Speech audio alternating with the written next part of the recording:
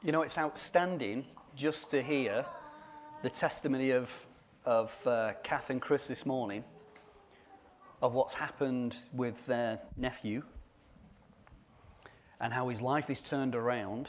We were saying something in our authentic group, something I've been reminded of. I think it was Ed Silvoso who made this statement years and years and years ago, was that when you ask for the people that no one wants, God will give you the people that everybody wants. And when you're looking and saying, right, well, he's got problems and there's addictions and there's this and there's that, you know that means work. Yeah.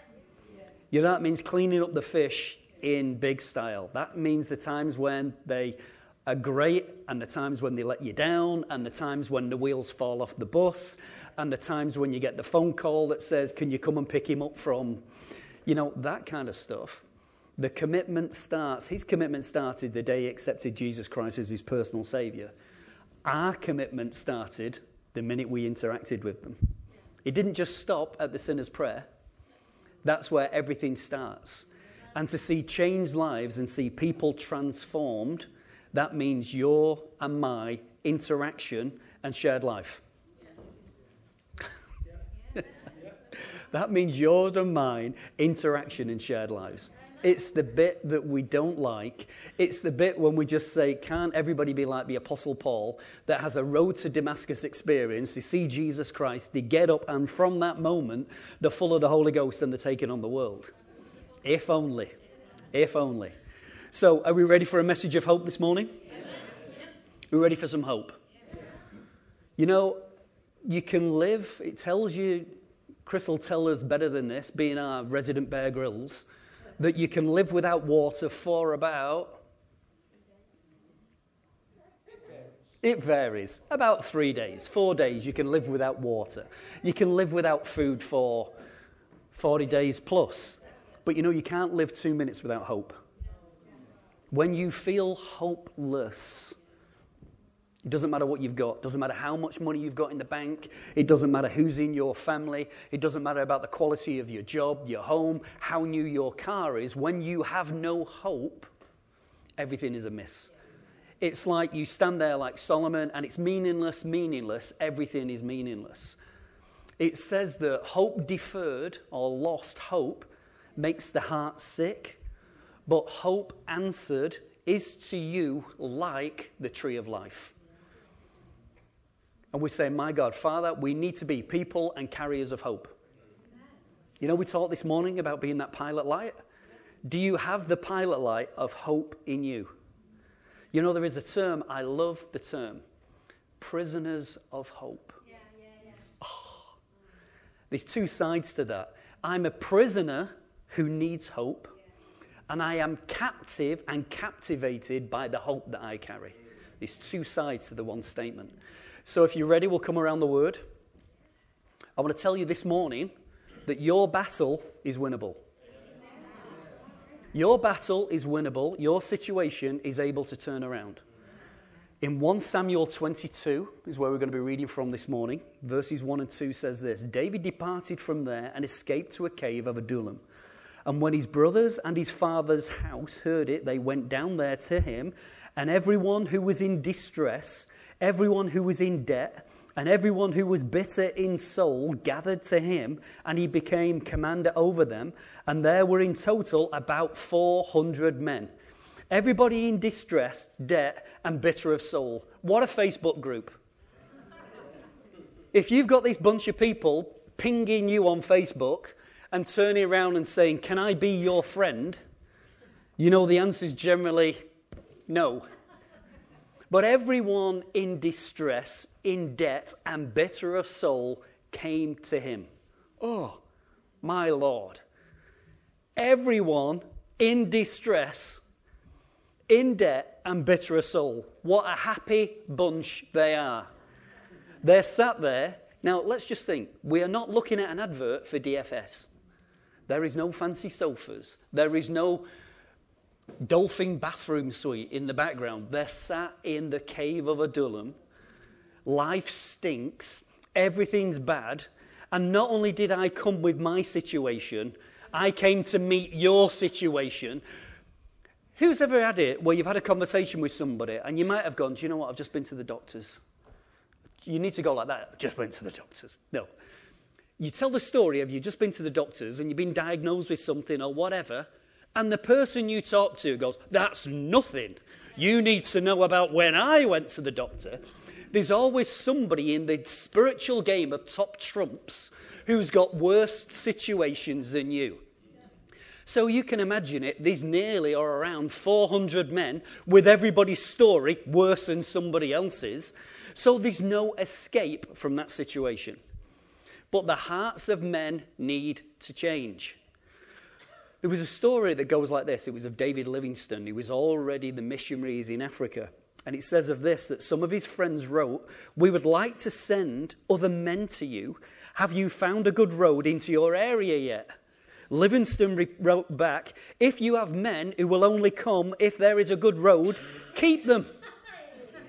I don't want them. I want men who will come where there is no road.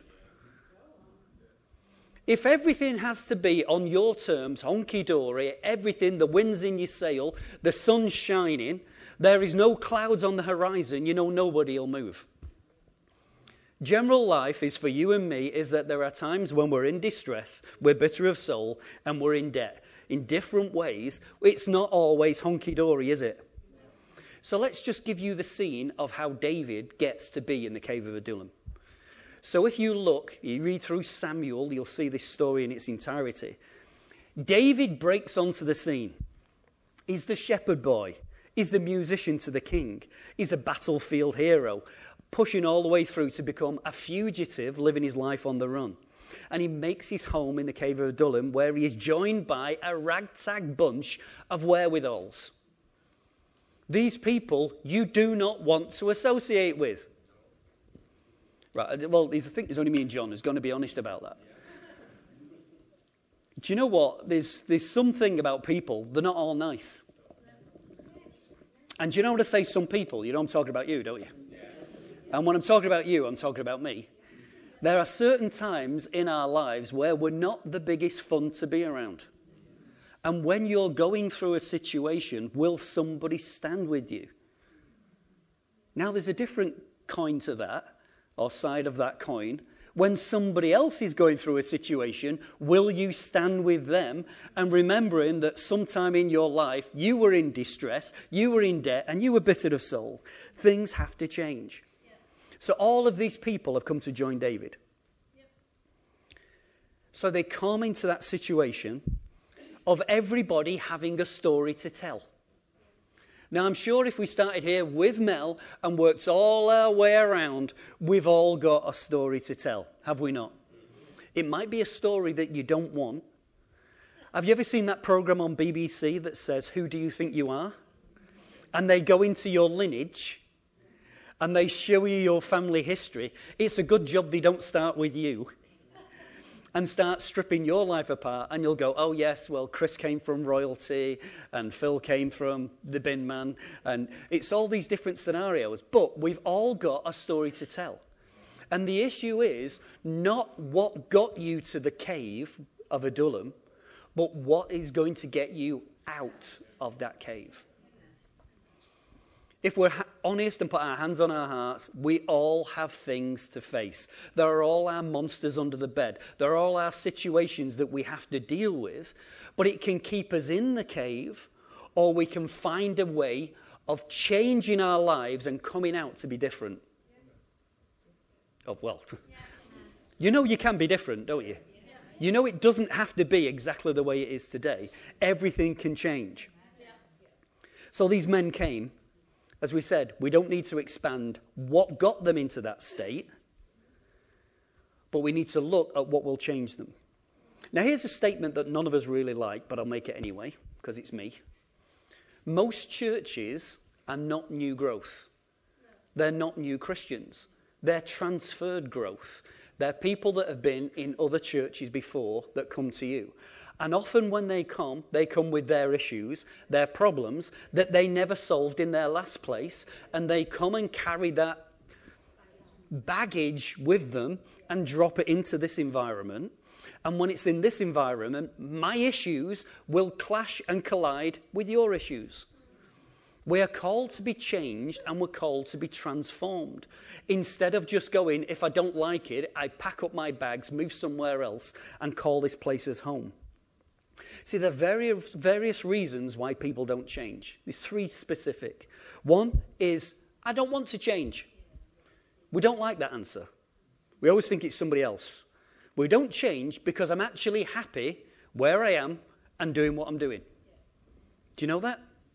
There are times when I stink, my life is upside down, I've got a rotten attitude, and I don't care. I'll shout it in church, I don't care. I'm here, and I couldn't give a stuff. I don't care. We've just sang the songs, we've made the declarations, we've had the table. I came in the way I came in, and I'm going out exactly the same way. Because at that moment in time, in that season in my life, I don't want to change. Now, I'll put my hand up. I'm sure you've all, me and Chris, the rest of you got your hands in your pockets because you're never going to be honest enough to turn around and say, you know what, there's times in my life where me and God are not the best mates.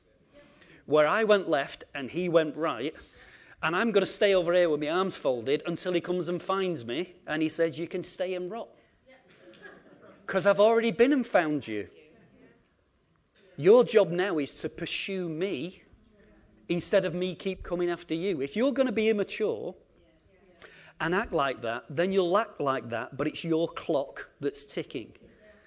We've got little Tinks, Ruby. She'll have that moment where she thinks she's punishing you by going, right, well, I'm going to go and stand over here until you change.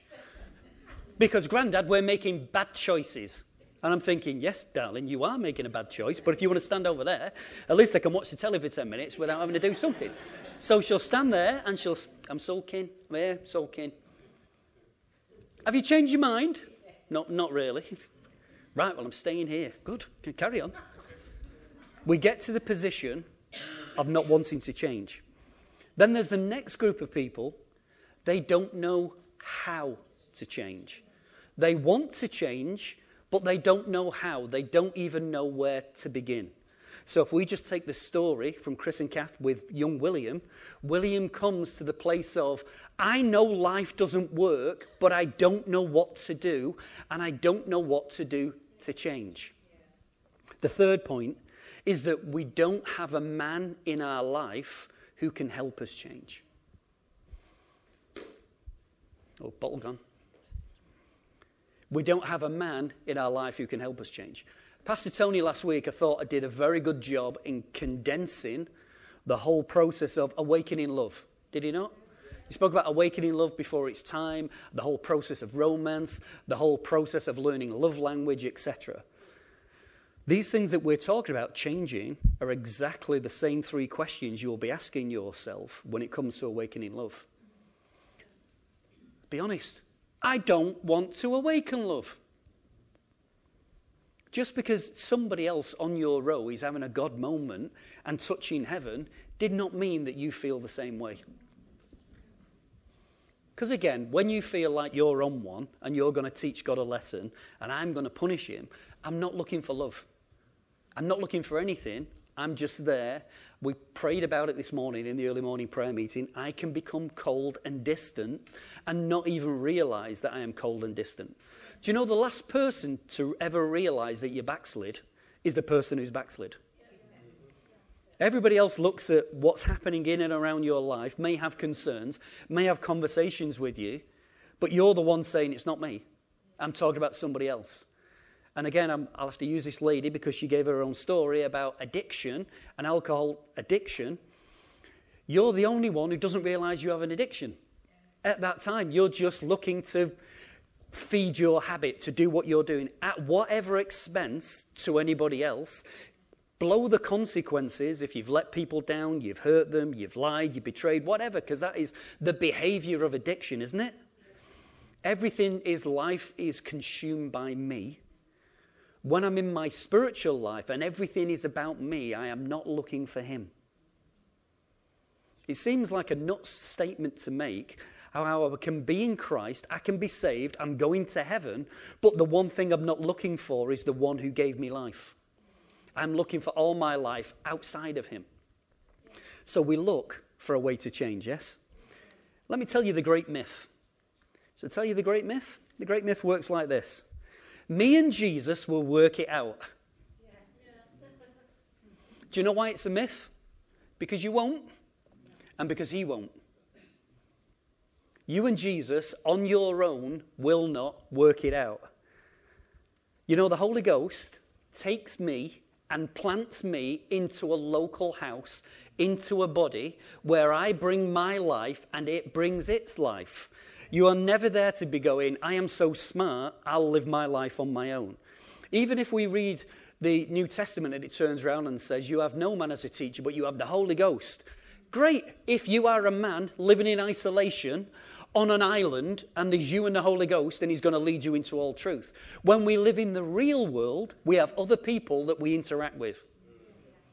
I bring my life to them and they bring their life to me. Is that right? Yeah. So let's break down the three areas of people in this group. Those in distress. They're still having issues on how to make life work. Now again, I'm not talking to you this morning, I'm only talking to me. We have problems when it comes to making life work. We seem to stumble and fall from one catastrophe into the next, whether it's relationships, whether it's financial, whether it's looking at things like I make upside down decisions. Whatever I do, it all seems to go pear-shaped. I fall into that area so often. And it always seems to be, well, it's just fate or it's someone else's fault. I never take responsibility of about what I'm doing, the decisions that I've made, why I just jumped into something, why when I walked into a store and they just turned around and said to me, don't worry, Chris, you keep that money in your wallet. Why don't you put that on credit? You can pay for it in 6 months. But in 6 months, my situation changed. And now I have to find money that I didn't have before, I did have and I've spent. And I find that cycle of credit and debt goes round and round and round. And by the time I've paid my 200 quid, which is now 600 quid for my washing machine, the washing machine's already died. And I've had to go and get another washing machine on credit because I'm still paying for this one. And now I've got 2 washing machines going round and round. Good washing machines, aren't they? They go round and round, and I have that cycle that goes round of going, not understanding credit, and how instantly a situation that I thought was going to be a quick fix actually became a rope around my neck that'll kill me over a period of time. It's that slow death. You ever read the scripture from Judges that says, the sword of the Lord and of Gideon? Yeah. There's 2 sides, the sword of the Lord and of Gideon.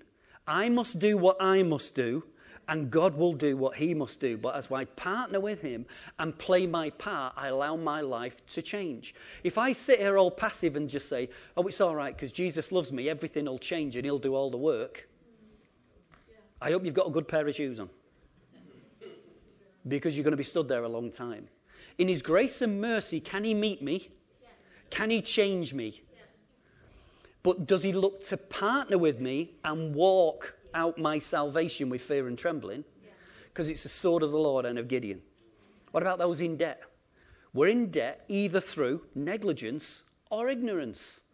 Remembering those 3 points. I don't want to change. I don't care if I'm in debt. I remember a lady coming in the church some years ago, and she said, do you know what? I've been turned down for this, I've been turned down for that. She had nearly £50,000 worth of debt, and she stood here and she made this statement to me on one Sunday morning. She said, the idiots at the bank have just sent me a credit card with 10 grand on it. Now she's already got all of this debt. I said, what are you going to do? She went, I'm going to spend every penny before they say no. I don't want to change. And do you know what the answer was? I can always have a voluntary agreement where all they're going to do is turn around and say, you can't have credit anymore, it'll take me a few years, but they write me debt off. Too easy. But what's too easy for debt is also too easy for many other things. I have easy relationships. I pick people up, I put them down. I never build actual depth to relationship in the first place. I'm never honest or transparent with anybody. I just kind of bump into them, have a meal with you, a drink with you, a disco with you, a snog with you, whatever it is. We bounce around. Hopefully it's not all the fellas. We're bouncing all around the different situations where everything just becomes so easy and we make different choices. We bounce around when we need to change. What about those who are bitter of soul? Some of the hardest people ever to deal with are the ones who trusted and then were let down. Because when you gave your life to someone, whether that is your mother, your father, a relationship in marriage, whether you were dating, it didn't go all the way, whether it was your best friend, whatever it was, when you trust and the other person lets you down, do you know how easy it is to start building a wall around yourself and then keep everybody at arm's length? The people around you, if you looked at them under a special kind of fill light, have tiny little round bruises all over them. Because that's why you keep everybody at arm's length with a barge pole. So I keep everybody away, and they've all got little bruises on them, because I keep pushing them away. When you've got that issue of the area of your soul, I start to look and deal just in the area of self-preservation. If I trust Chris, he'll let me down. Why? Because somebody let me down before. Chris is different than the person who let me down. But can I also let you in to a little secret, which is a big secret, that again, whether this is in church or in life, I need to tell you so you don't get hurt. Chris hasn't let me down. But if I get into a relationship with him, you know he's got the full ability and capacity to let me down. But I love him anyway. The same way that I can let him down. The issue is, what strength of relationship have you got that when it doesn't work, we can go back and fix it instead of just writing him off and you writing everybody else off around you? So easy. We don't want to trust again. Or again, is that just me? We don't like trusting. She let me down. She was a right cow. She was this, there was that. They're all the same. Never trust a man. Never trust a woman. Never trust any of the ones in between. It's all the different states that we get. But you know, there's something which is key when you look at this area of distress, debt, and those who were bitter of soul. David had more reason to be all three of those and carry the pain of it more than anybody who ever came to him. Have you ever thought about the story of David? The story of David, of why he should be bitter instead of seeing other people's lives change. Have you ever for a moment parked in the story of 1 Samuel when Samuel, the prophet, turns up at David's house? And he turns around and he says to his father, Jethro, bring your sons. And he brings his sons and he lines them all before him because he's looking for the successor that the Holy Ghost is going to tell him who's going to be the successor to Saul. And he walks down the line and goes, David, Elijah, Paul, Chris, is there anybody else? Because if not, I've got this completely wrong. Oh, there is another. David, he is tending the sheep. Have you ever wondered why that when the man of history turns up on your doorstep, you're not invited? Samuel was so powerful. He is the first in Scripture prophet, priest, and king. He is the prophet of the nation. He's not just, oh, by the way, Jesus said he loves you. He is the prophet to the nation. He is the priest. He's the high priest. He is the one who's carrying out all the stuff.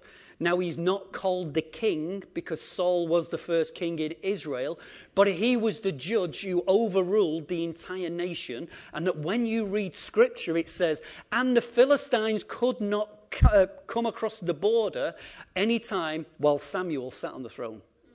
He has so much power, but yet when he turns around and he turns up at your day, you'd like to think everybody's invited, wouldn't you? David's left in the field. Do you think they're that bothered about the sheep that they haven't got somebody else to look after them? There is a reason why David is not invited. Because David is the son of another mother.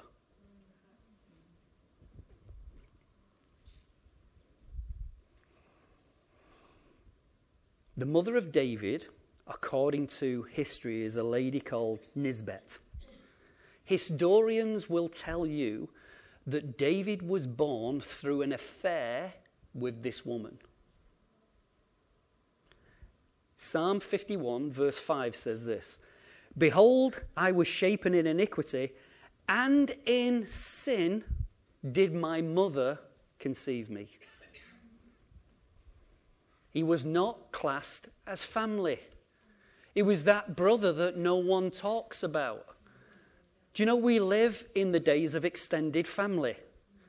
My kids, her kids, our kids. We live in extended family. But in these days, there was my sons and there was David. I think I might have been cheesed off. I think if I was David, I might have been cheesed off. That was already, they're all sat at home having a party. I'm sat out looking after some sheep that aren't even mine, that I'm not even inheriting because they're not mine. I'm not even classed as being one of the sons. He was betrayed and had broken promises from the king. Wealth and a future are yours to anybody who kills Goliath. Did Saul honor that promise? No. So he's left out, he's betrayed. He's falsely accused of treachery and treason against the king. He was physically attacked, that when he was in the palace on more than one occasion, the king tried to stick him to the wall with a javelin. I'd like to think I'm having a bit of a bad day. My family don't like me. They make promises they don't keep. I'm being blamed for everything. And when I'm standing here doing my job of I'm the only person who makes the king feel any better, he then tries to kill me anyway. I might be cheesed off.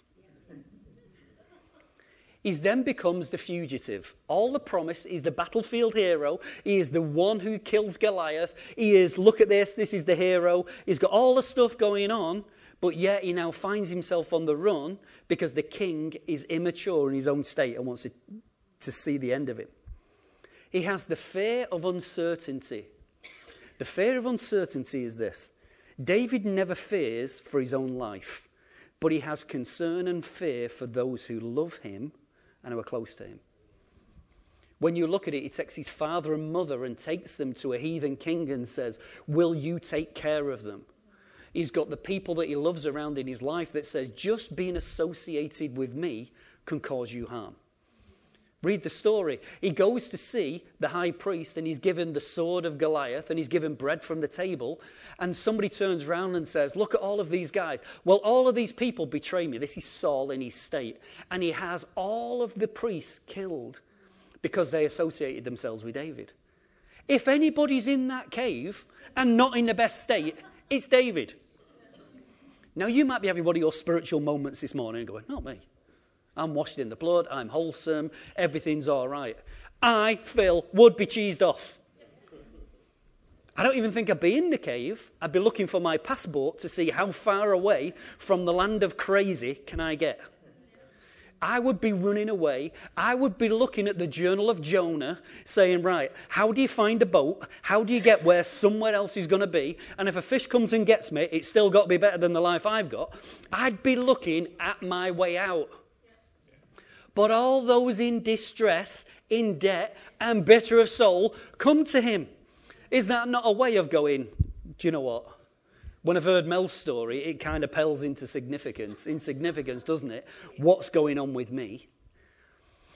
You see, you think your life is not going very well until you meet somebody else. You know, when you're complaining about, oh, you know, I only had 2 weeks in Benidorm. Only had 2 weeks in Benidorm, and you go through how many times you've been out and how much you spent in the Trafford Centre, and you've done this, you've done that and the other, and then you meet somebody in need with nothing, you kind of go, shut up. There's a little word, a little man inside your head starts turning a crank that's closing your mouth all the time going, just shut up. Because my situation in comparison to theirs is nothing. But you know, one of the greatest attributes that David ever had was the ability to keep the battle and the trouble on the outside. If you internalize the issues that come along, you're finished. I'll tell you again, you're finished. And just in case you didn't hear it, you're finished. You must always keep the battle on the outside.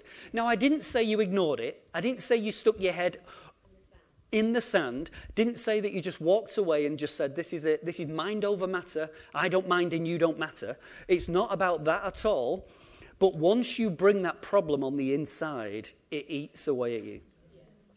Do you realize one point that you are so like God? You want to tell you this morning how you're so like God? You are omnipresent. You're always with you. You go to sleep and you're there. You wake up and you're there. You have your day and you're there. You're in a good mood and you're there. Think of good, bad, or indifferent. You're always there. You're always omnipresent.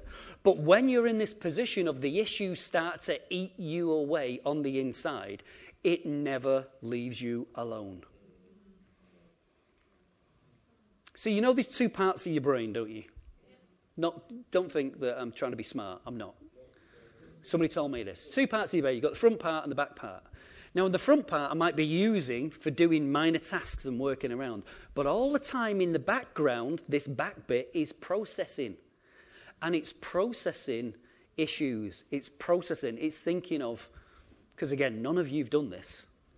You're just thinking, right, I've got a problem with Dave. And when I see him, I'm going to give him a right piece of my mind. So this is washing the pots, he's doing a bit of telly, he's taking care of the kids, he's doing all the stuff, because it doesn't matter about this front bit, but this back part is planning, Game of Thrones, big style, how it's going to dethrone Dave when I see him. Now tell me that none of you sat there and planned exactly what you're going to say when you meet Fred, Billy, Dave, put any name here. You're going to see him, and then he's going to say this, I'm going to respond with that, then he's going to get smart, and when he gets smart, I'm going to go, yeah, yeah, and then I've got my special ace card that I can pull out and go, yeah, and yeah, yeah. Yeah? All of this goes on, but that's just one issue of me saying I'm going to have a row with Dave. The difficulty has, and again, don't think I know what I'm talking about, I don't in this stage, but I do in this bit. There is a whole thing called sympathetic dominance. And the sympathetic dominance is that when I allow things to work on the inside of me, it destroys much of what I am. It will take away my immune system. It will cause me to always be tired. It causes me to have migraines. It causes me to be in a situation where my bowels don't work properly. I get IBS. I get bunged up. Things don't work right. All of this is sympathetic dominance, because what that means is when your body lives in a state of fight or flight.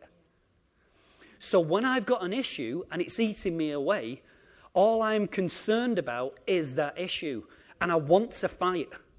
I want to get it resolved. And you know the worst bit? I've got to resolve an issue with Dave. And it's all there, and I'm ready. And Dave goes, no, I'm not talking about it. Do you know how even more frustrating that is? Because I'm ready to deal with all this, but Dave doesn't want to know. Now, can you imagine it if you're living with Dave? The issue is never getting dealt with.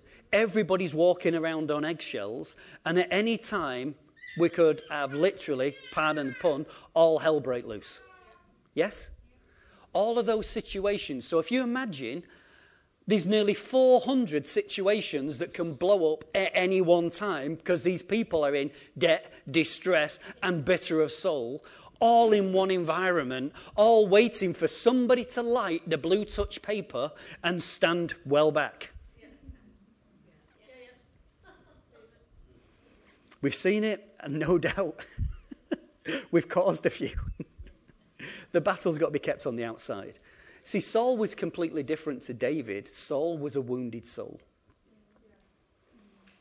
If you follow and have people in your life who have a wounded soul, there will be trouble ahead. I'll tell you again, there will be trouble ahead. You know when you think, I've heard this so many times from ladies and from men. Paul's a bag of washing, but I can fix him. I'll fix him. I'll turn her around. You think that you're so smart when the other person comes to you with so many issues, you're going to turn into Jeremy Kyle.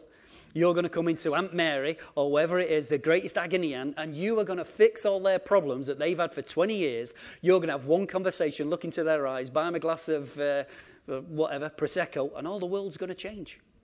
It's not. When you're in that situation and someone's a wounded soul, something needs to be worked out. And generally, we're not smart enough to do it. Just look at one situation. From Samuel 1, 18:7, it says this. And they danced and they sang, Saul has slain his thousands, and David his tens of thousands. Now, if I was the king, I might be thinking, this is a good thing. This is something to celebrate. All the guys have noticed that I scored a goal, but Eric scored a hat-trick. So what? The team won. Well, I go, hang on a minute. Why is the morning paper saying Eric scored a hat-trick? What about my goal? All he does is reveal his own state that goes, right, I'm rewriting, we're having fake news now. I scored a hat-trick and only Eric scored one. We've turned it around. It's a reflection of Saul's own heart that he could not celebrate with somebody else. So let's ask ourselves another awkward church question. The awkward church question goes like this. When Chris and Kath got up this morning and started to share about repairing walls and how their nephew came in and gave his life, who first responded with, amen, hallelujah, that's absolutely fantastic, or that's good for you, what about my lot? We'll leave that one to you. But it just helps you find out, can I celebrate with somebody when they're celebrating, even when I've not got what they were brought into? Maybe it was a child, maybe it was a finance, maybe it was a job, maybe it's a relationship. Whatever it is my first point of contact. Fantastic, Eric. Or, yeah, good for you. So I've said the same thing, but in two completely different ways. Fantastic, Eric. Good for you. See, there's a different way of saying good for you. Good for you, Eric. Yeah, good for you. Tone is everything, and that tone will often reflect what's going on the inside. Saul's life was just reflected in his own insecurities and his own jealousies. Well, the thing works like this, because it's great. I love the story of David. There's so much that you can learn from it. Do you know when the story tells you this, that David killed the lion and the bear to make sure that the sheep were taken care of? Now, we've already said it's not his inheritance, but he was trusted with something that he was willing to lay his life down for. But you know, Scripture's never vague. Scripture is never vague. Why would it turn around and say that David fought the lion and the bear? It doesn't just throw it in to make him some kind of superhero, and that if we're having Saturday morning cartoons, put the bit in where he fought a lion, put the other bit in where he fought the bear, because life's a bit boring. In Proverbs 28:15 it says this, like a roaring lion and a rushing bear is a wicked ruler over poor people. Like a roaring lion and a rushing bear is a wicked leader over poor people. The situation that David had to learn, even as growing up as a boy, is this situation of how will you deal with somebody else? Will you rule over them? Will you be rough with them? Are you going to abuse them? Or are you going to see something change? Saul also learned a massive lesson, or should I say David learned a massive lesson, that if he reflected or responded to Saul the way that he needed to be dealt with, he too would become a Saul. Because here's that bit again. You know, we've all got that wonderful thing called human rights. Have we all got human rights?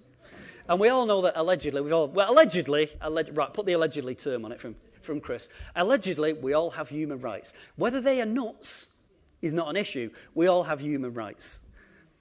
So David, you and I would be fully, okay, not even you, I'll go back to Phil. Phil would be fully justified that if you try and punch him, he's going to punch you back. Oh, you don't like that, do you? Scripture says turn the other cheek. Says who? Scripture says turn the other cheek. I'm not going to stand there like a numpty while you beat me up. I've said to you in the past that if you want to hurt me, you don't hurt me by attacking me. You hurt me by attacking those that I love and that I surround myself with. But that's when the roaring lion might come and get you, because I might be able to take a punch on the chin, But if you use the wrong behavior or you attack that which I love, you need to know that at times this dog has teeth. They might be getting old and they might snap every now and then. But this dog still has teeth. Okay, we'll move on past that point. We have issues, every one of us. We are still people. We're being changed from one degree of glory to the next. Yes? David would have felt, if I'm David, fully justified, that if you've not on one occasion, it's not like you fell over walking for a cup of tea and I just had a spare and it went, now, oh, sorry about that, Paul. We almost had a moment. I'm trying to pin him to the wall.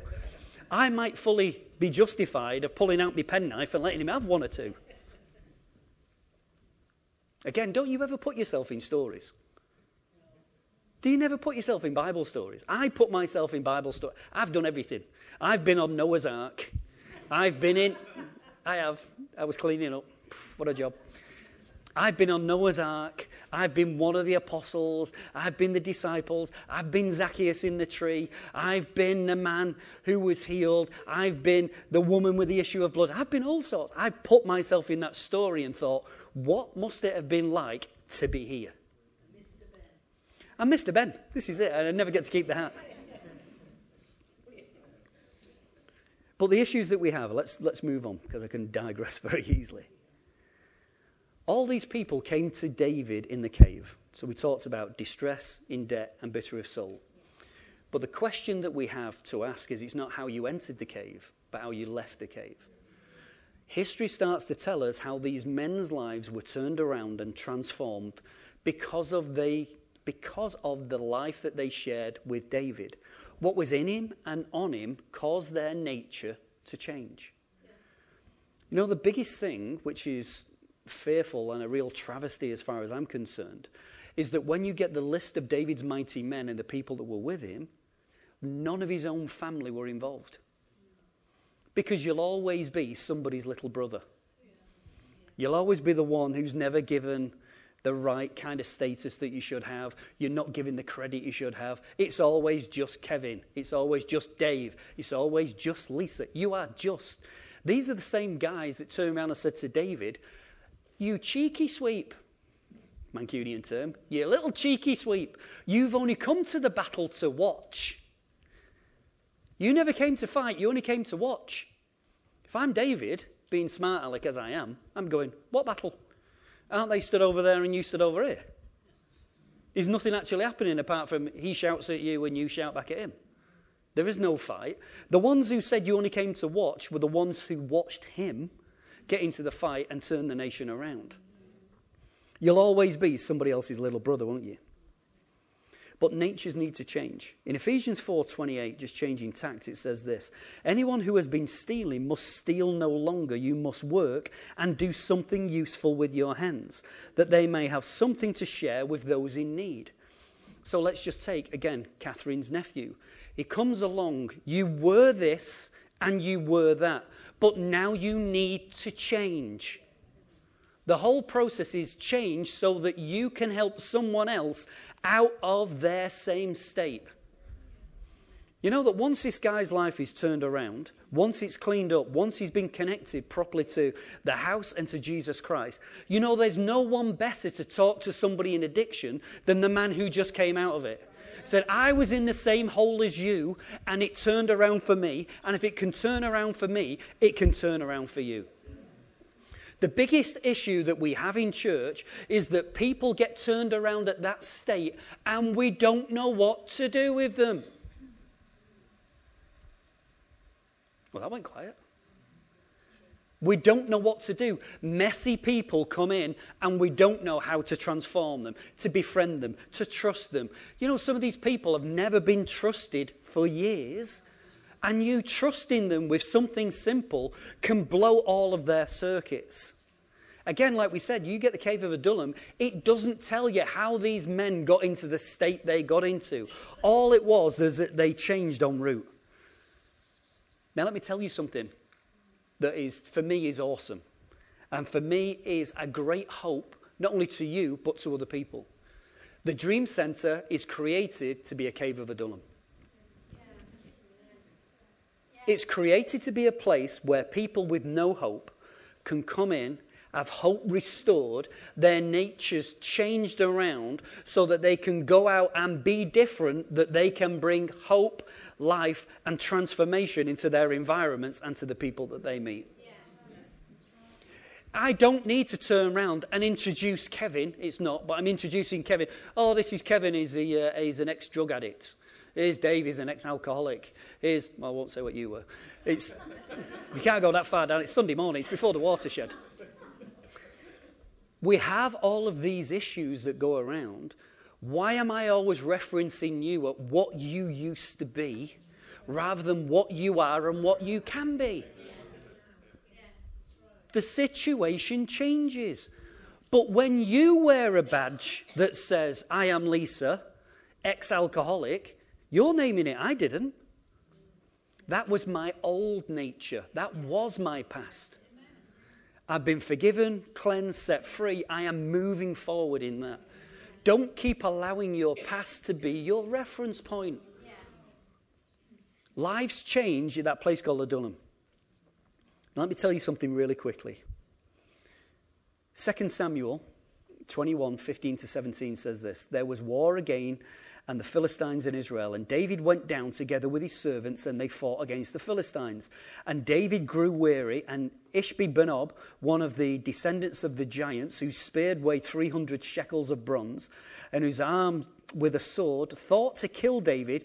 But Ashiah, son of Zeruiah, came to his aid. He attacked the Philistine and killed him. And David's men swore to him, you shall no longer go out with us to battle, lest you quench the lamp of Israel.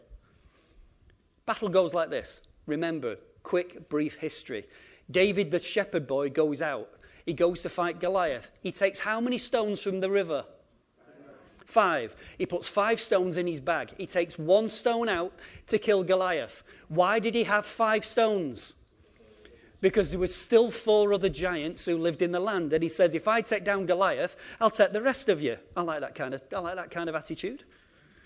Come and have a go if you think you're hard enough. My dad's bigger than your dad. I like all that. He doesn't do it. This is the first instance where one of the giants who turned around and said, you killed my brother, I'm coming looking for you. You must have seen it in the films on telly.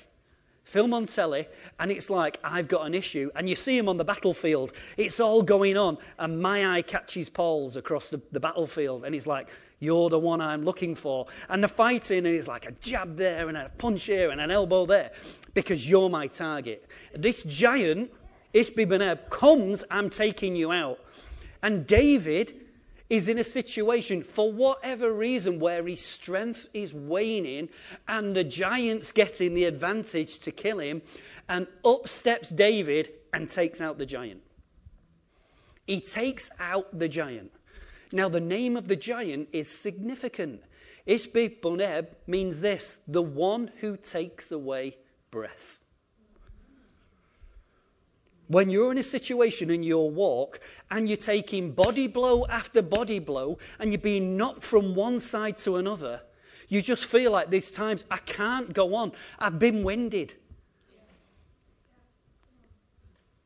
Anybody ever watch a boxing match? Yes. If you see boxers don't fight like kids in the playground, do they? They don't fight like that. Unless you're Conor McGregor. You don't fight like that, but they put up their guard, and what do they do with these? Keep them into the chest. Tuck them in.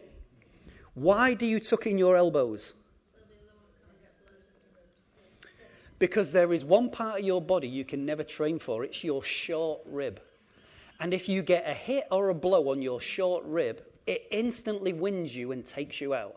That's why sometimes you can see a boxer, they get a little jab and they drop down because there's nothing that you can do. And this giant is the one that says, I'm going to hit you in the place where you have no protection. But a man who was saved and trained by David was the man who came to his aid. David raises these men Now, it doesn't tell you in Scripture, is he one who was in distress? Is he one in debt? Is he one who's bitter of soul? He saw David in trouble and puts all of his strength and himself in danger to rescue David. Yeah. Brucey bonus for you. Brucey bonus, who was it who told David not to fight anymore? His men said, the men of Israel said, no longer will you go out and fight with us unless the lamp of Israel be extinguished, put out, you're going to die. Did God say that? No. So David's job of leading the army and being on the front line, he ignored. So then he found himself a new hobby. It's called window shopping. Because when David should have been fighting, he's now been told by his men, don't you come anymore. I'm now stood on my balcony with my binoculars out, peeping Tom at Bathsheba. Now look how much trouble I have got myself in because I'm not doing what I'm supposed to do. My men said don't come. God never gave him the command not to go. And he gets himself in so much trouble. So we deal with those body blows. But I want to make one statement to you this morning about this guy who comes to help David. That is this. Don't blend in when you've been made to stand out. Your life is changed and transformed to be like him. And as you come to be like him, that is not a time to hide yourself or your light under a bushel. The time when you've got to stand, stand. Let me tell you very quickly, I'll just condense this, the dangers of an unchanged life. Because we're talking about these people who went in one way and they came out differently. One point, there is no scriptural reference of a Bible study, an authentic class, a counselor's workshop, or any time when these people had an appointment to lie on the couch and deal with their issues. They dealt with their issues en route with somebody who was emotionally stable. They saw a life and they went, this is what I am, but I want to be more like you. We've made it so everything is a counselling class. We made everything of 5 points to victory, Veronica. Take these 5 points. Like a prescription at the doctor's. Take these 5 points 3 times a day. Just keep doing that and your situation will change. Can I have 5 points and change my life? Yes, I can. Keep nodding. Yes, I can have it. But a life as iron sharpens iron, so sharpen one another. If I'm around somebody who's emotionally stable like Chris, the more I'm with him, the more that his stability will deal with my instability, and I become more like those I spend my time with. I love the proverb, lay down with dogs and get... You ever had a dog or a cat that's got fleas? Yes. You don't want it, do you? Do you know what? You can see we've got a dog. The dog's only this big. I don't even think you can class it as a dog. I think it's somewhere. I'm not even sure it made the ark. But there is this thing, this big. You can find one flea on that dog instantly. It starts, doesn't it? Ruby can come home from school with that magic letter. The magic letter goes like this. We just need to inform you that somebody in Ruby's class, Dave, has been found with some extra friends. So we advise you just to observe and make sure. See, we're like the old days when we had Nellie the knit nurse. We liked it when the knit nurse used to come in. You didn't like to be the one the kid who was dragged out and going, you better go and tell your mum and dad to dip your head in TCP or whatever it is. But you get told, instantly you got these friends. So I'm only reading a letter. You know, it's just, it all goes on, doesn't it? You get it all in place. But meanwhile, back at dangers of an unchanged life. Acts 8. We're jumping away from David. Acts 8. Simon the sorcerer. Now it tells you this. This is a very powerful piece of scripture if you read it, from Acts 8, 10 to 11. Now for some time a man named Simon had practiced sorcery in the city and amazed all the people of Samaria. He boasted that he was someone great, and all the people, both high and low, gave him their attention and exclaimed, "This man is rightly called the great power of God." Capital G. Not lowercase. This is a man who represents God. They followed him because he had amazed them for so long with his sorcery. Verse 13. Simon himself believed, because now Philip comes along. The one that's greater is he that is in you than he that is in the world. Philip turns up. Samaria is being turned around. He sees the signs and wonders that Philip's performing. It says, and Simon himself believed and was baptized. So what did he do? He believed and was? Okay, right. So he believed and baptized. So he's one of us. Is he one of us? Yeah. He's believed and baptized. Okay. And he followed Philip everywhere, astonished by the great signs and wonders he saw. So he's moved by, they call me the great power of God, but when I see what you're doing, you put to shame what I am. We could have a full morning about dealing with dodgy issues, but we won't. So the scripture continues. Verses 18 to 22. When Simon saw, because now Philip's been around, Philip the evangelist, he's been around and he's working. Benny Hinn's been in town. All these people are getting saved. People are getting healed. People are getting delivered. But they need the apostles to come in and sanction what's going on and give it the thumbs up seal of approval. Yes? And when Simon saw that the Spirit was given at the laying on of hands of the apostles' hands, he offered them money and said, "Give me also this ability so that everyone on whom I lay my hands will receive the Holy Spirit." Peter answered, "May your money perish with you, because you thought that you could buy the gift of God with money. You have no part or share in this ministry because your heart is not right before God. Repent of this wickedness and pray to the Lord in the hope that he may forgive you of such things in your heart. For I see that you are full of bitterness and captive to sin." I believed and I was baptized. Yeah. So what? So what? I run out somewhere and I say, Dave gives me the message and I go, "Brilliant, yeah, I want that Jesus. Yeah, I'll believe, yeah, I'm believed." Right, brilliant. I must now have a repentant life that causes the internal and the external to marry up. He had an external nature that allowed him to be around that Philip didn't pick up. But as soon as he opens his mouth, the apostle goes, "You're exactly the same as you used to be. You still are being driven by the old nature." And the greatest statement that we can ever have in church, which is that thing that comes to all of us, in church, so many of us don't change, we learn to adapt. So if I'm in church, I do the church things. I stand up, I sit down, put my hands up, put my hands down, put my hand in my pocket, take my head out of the pocket. I do church life. But when I go outside, I'm exactly the same as them. Both natures have to marry up, don't they? There should have been a yes there. Both sides of what I am need to marry up. So let me just conclude with this. To allow your battle to be winnable, just a couple of quick points. First, recognize you need to change. Second part of that, then change. I can sit there all day and go, "Do you know what? I need to lose 2 stone." Whilst biting on another Greg's pasty. We've sat there with my 17,000 calories bottle of Lucozade going, "Do you know what? I need to lose 2 stone." And then carry on feeding the monster. If I'm going to lose 2 stone, go and lose 2 stone.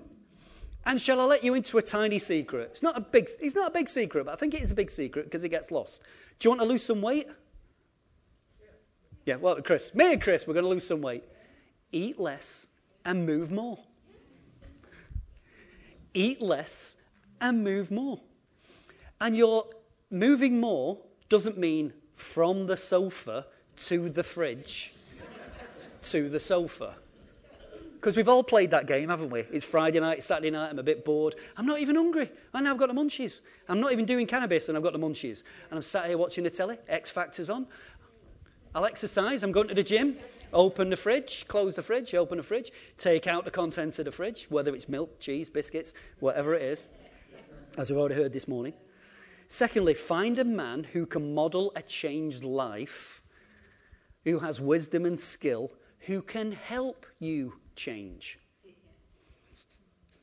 Oh, by the way, this man who needs to help you change must also be a man who can connect you to God. There is an awful lot of self-help that you can get outside of church, and a lot of it is good.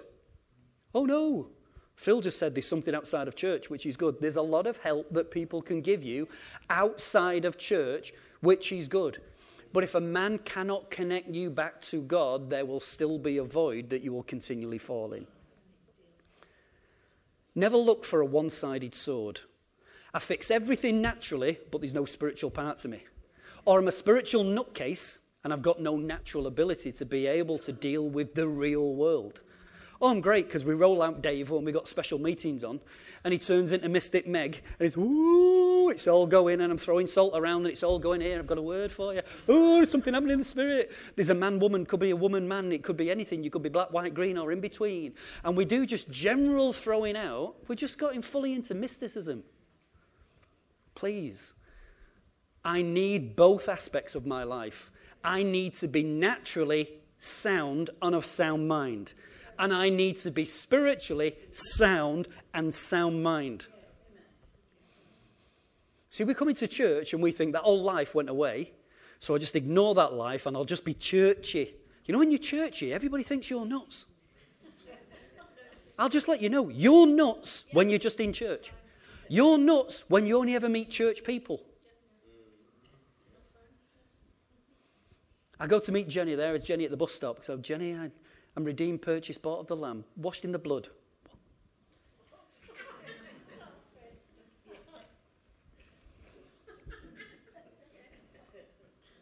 It makes sense here, but when I'm talking there, you're a nutcase. Jesus, it tells us, was the friend of tax collectors and sinners. He could talk, he could interact, he could deal with anybody at any level without compromising himself. He didn't come up, he shouted Zacchaeus out of the trees. Hey, Zacchaeus, did you hear the one about the Englishman, Irishman, and Scotsman? He didn't. But he's in a position where he can interact, and he's got the wisdom and counsel to be right foot or left foot. That when I'm in church, I reflect God 100%. When I'm outside of church, I still reflect God 100%, but I'm not wearing my Frico hat.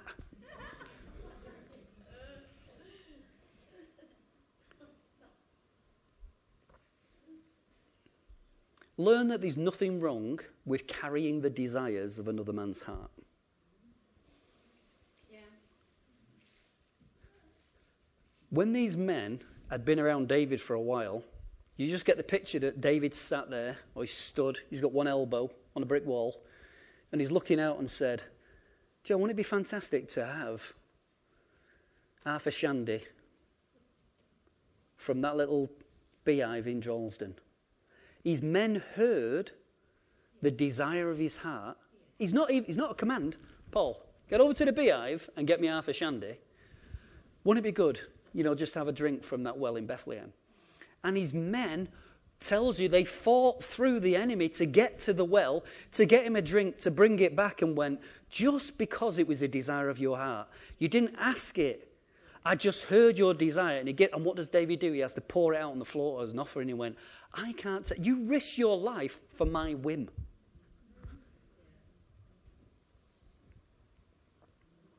Learn to transact with the same God of the David in the cave. Because the same God that dealt with David is the same God who will deal with you. Pastor Tony and the leadership, we've been talking for quite a while now about this whole place of finding him under the apple tree, learning to romance, learning to be different. As we said very quickly this morning, the whole key to this is that as you find the Holy Ghost, He will lead you into all truth. He will lead you into intimacy. He'll lead you, when Scripture says, and find out what pleases the Lord, he will reveal to you what pleases the Lord. We want to look in all the wrong places for the answer that's obvious before us.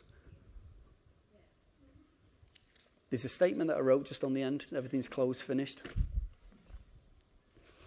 The statement goes like this. Everybody dies, but not everybody lives. Everybody dies, but not everybody lives. It says of those men, talking of the 30 or the ones that came after, it didn't say that every single one of the 400 did mighty exploits, but their lives changed.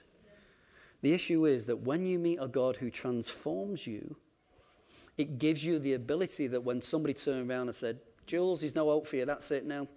Life's closed down at Lancasterian. You're not going there anymore. You got DCM. You know what DCM is, don't you? Don't come Monday. If you've ever had a DCM, how demoralizing that can be. It can be anything that can change, a financial situation, a company's relocating, anything. What that does internally to you when we say, David, your services are no longer required. You've been faithful, you've been good, you've not on the sick, you're not taking the mickey, you're not doing anything. It says, Jules, your life wasn't over. David, your life wasn't over. Kevin, your life wasn't over when a DCM came. Just a new opportunity, a new speed bump in the road, and an opportunity to do something different. You know, Jules has now got an opportunity to do something in life that maybe she would never have done if this door hadn't closed and another one opened. Amen? So let's just stand to our feet. Hopefully you've picked up that sense this morning of the hope of saying that David was beyond help himself, but when the people came to him, he still saw that he had a responsibility to be himself in God, and being himself in God caused other men to change. Yes? So come on, church, let's just raise our hands just for a minute, just as we close. Firstly, let's just make that statement, and again, just thank God that as he's answering prayer for William this morning, we pray not only a hedge of protection in these formative days, but whether it's Chris or Kath or somebody else coming alongside of him can help him in these early transitional stages, and that he's not dragged back into that old life. Amen? So come on, let's just seal William. Let's just take a minute.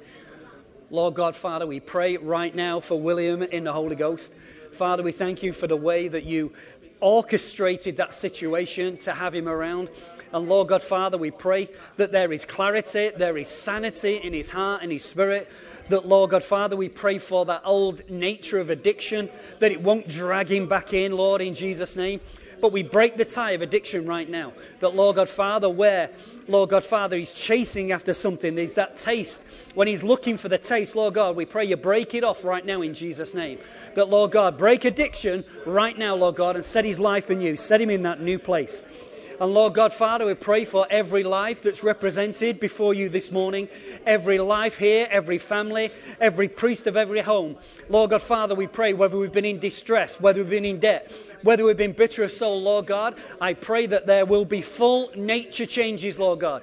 Father, I pray we'll no longer adapt, but Lord God, there will be change right now in the Holy Ghost. Lord God, I pray before me is men and women of renown. Men and women, Lord God, Father, who will do great exploits for you. Oh my God, Father, we thank you. Isaiah says, I and the children who the Lord has given me are made for signs and wonders. Lord God, I pray for a generation to rise right now. Let a generation rise right now, Lord God. Even by the power of my voice as we speak it out. Lord God, let there be a transformation. Let there be a change in the hearts of men and women.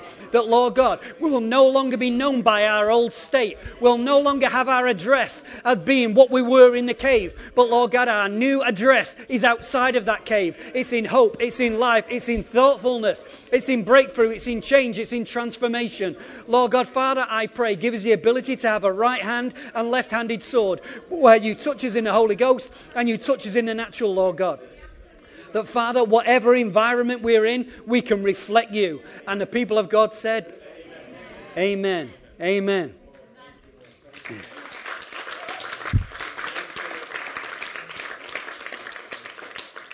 Amen.